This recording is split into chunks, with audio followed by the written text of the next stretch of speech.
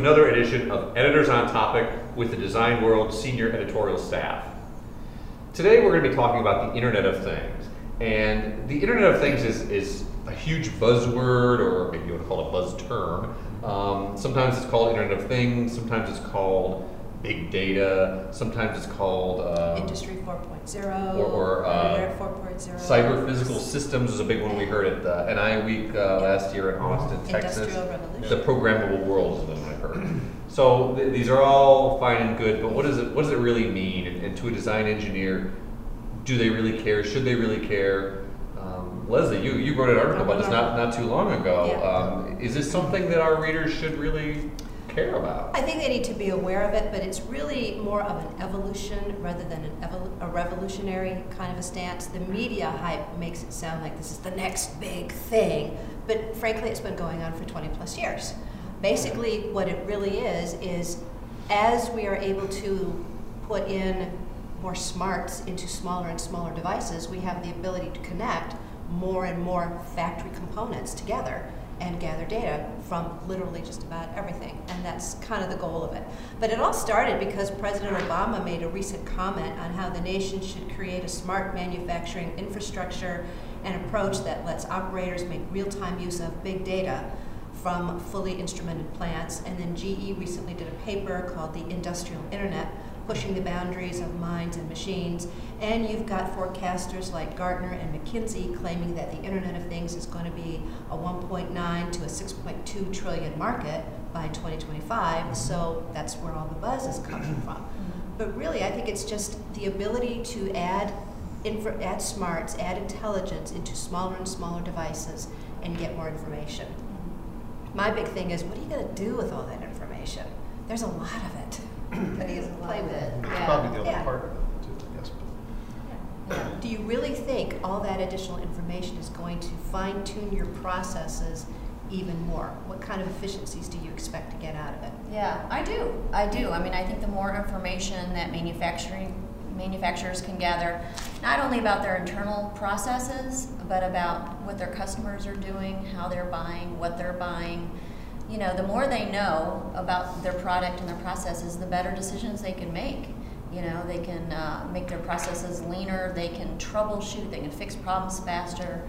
You know, a lot of products are shipping now with sensors on board that will tell the manufacturer, in some cases before the actual customer knows that something is awry and they needs maintenance, and they can actually be proactive about providing them with guidance on how to maintain that product before a failure actually occurs. So I think there are a lot of things that there's just so much information. I think a lot of improvements need to come from the data analytics side, the software side. Right now it's still very complicated to use, and it takes a rocket science brain to understand and wrap your arms around it. So I think a lot of advances are going to come there. But yeah, I think it does offer a lot of value for a company, for an organization. I do wonder though, because there's a lot of comments about how you're going to have a talking refrigerator, a talking stove, a talking washing machine.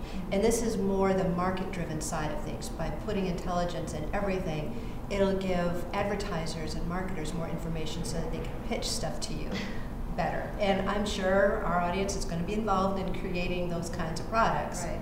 I, for one, am not interested in Some of that's already happening. You look at Nest, the Nest thermostat, which was bought by Google, so it's going somewhere. There is a program, if you have the Nest thermostat, you can enroll in basically that you're more willing to help your local utility.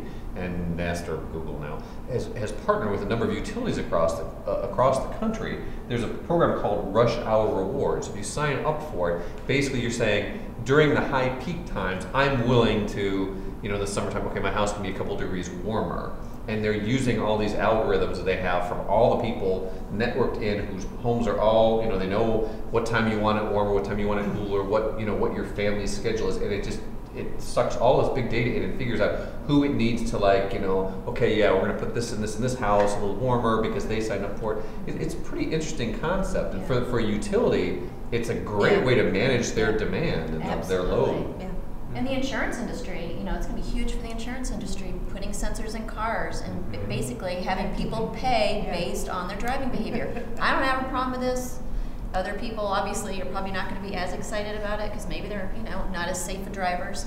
But I mean, that's gonna be much more efficient for insurers, you know, and we're not all gonna get treated the same, which we shouldn't. We should be paying based on our driving record and our driving behavior, not on... I'm excited about it for as my kids grow toward Absolutely. driving age, because if they know they're being monitored Absolutely. by something in the car, I'm all for that. I'm all for Big Brother in the car when my kids are driving. I agree.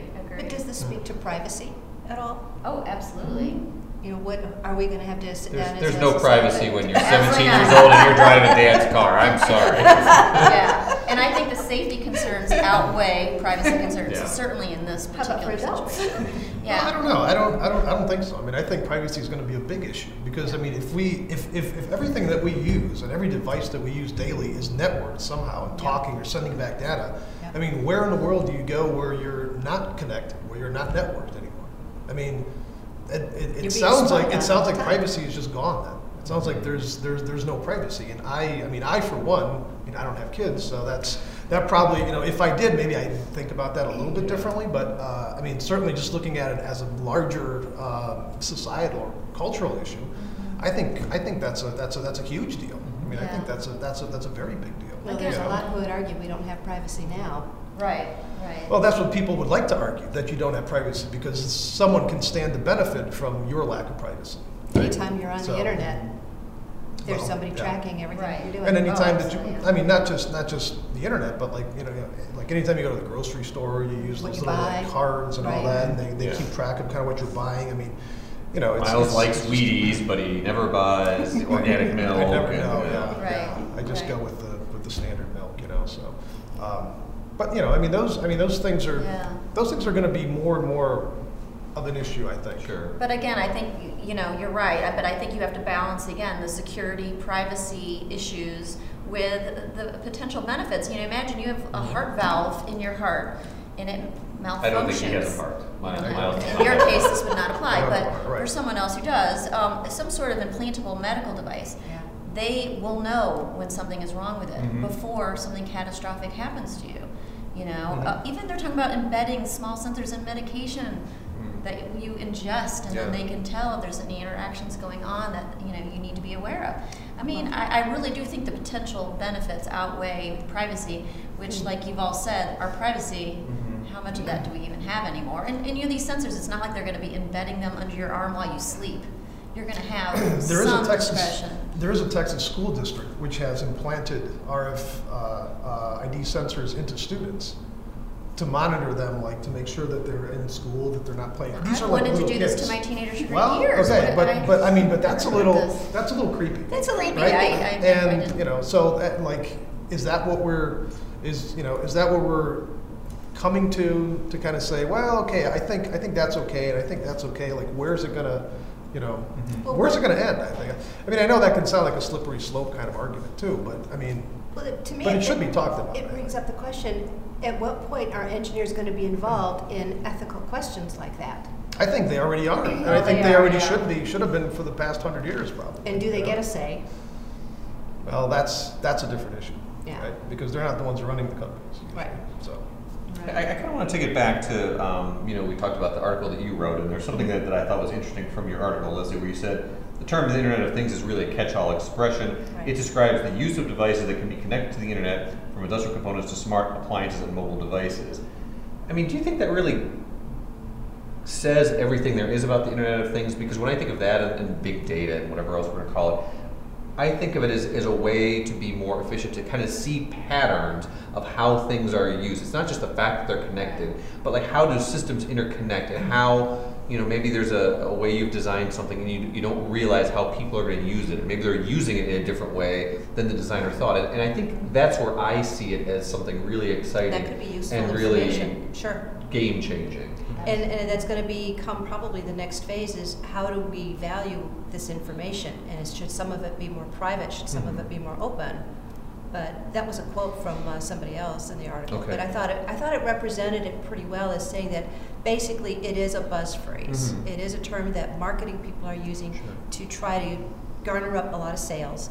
And a lot of tech companies are behind it because they want you to buy their intelligent devices and install them in your other stuff. But I've also noticed too, though, that some companies that I've been working with or looking at lately, they're also starting to offer products and services that are kind of under the catch-all of this term. And like part of what they're offering is just like, sensing capabilities or networking capabilities or something like that, which is really what's at the heart of all this, right? Having some kind of sensor that's right. giving you some kind of data and some way to send that data back somewhere where it's going to get analyzed and put into some kind of use, right? So. Right. Well, I know one of the big players in my space in the design world is PTC, and they bought a Internet of Everything company called ThingWorx. Yeah. Mm-hmm. And so, I mean, they're obviously looking at it from the product design side. How can we make use of this data to improve processes, design process, manufacturing processes, looking at the whole life cycle of products. They've yet to announce what the product will be, but it's obviously something they're keeping a close eye on, and they do believe it will be a player in product design. I mean, it will affect how products are designed. I think the bottom line is that the engineer is going to be faced with putting in more intelligence in absolutely everything that they develop and design. And one of the comments that came through in the article that I thought was interesting is you will find companies who are like, I'm not ready to go there yet. Mm-hmm. Install the capability anyway, make it turn on, turn offable for a future time when that company gets to that point. But I think all engineers are eventually going to have to install intelligence in just about anything and everything. And that's been happening, it's as we pointed out over yeah. the last 15, 20 years, that's been happening slowly and gradually. And now that's we can only do going smaller and smaller sensors. That's smaller sensors, better and better, Bluetooth and Wi-Fi and but all it's these other not things. a huge, big revolution. If your CEO comes It's down and says, we gotta do this, you can say, we've been doing it. I think you're right. I mean, for 25 years. It is a Right. steady growth, evolution. And there's still a lot of issues with the technology components that have to all play together in this space. Even the sensors, they're talking about sensors if they're on people or things that are moving, the issue of them having to be recalibrated. How do you know if those sensors are actually operating the way they should if they're not in a stable environment, they're out moving around and temperature changes and whatnot, so I think there's a lot of things that have to kind of piece together, but there's a lot of inertia behind it, certainly, so it's hard to believe that it won't It'll continue. Yeah, But I don't think it's the huge, big thing that media companies are hyping. no, it's marketers that are making it a big buzz, but every new technology started out as a buzz idea at one time, and then Yeah, I just wanted to let the engineers know you've been doing this for a long time. Yeah. Well, a lot of great comments we had here. We're interested to know what you think about the Internet of Things, or whatever you call it. So please make sure to comment on the video below, and also check out our other videos at www.designworldonline.com. Thanks for joining us.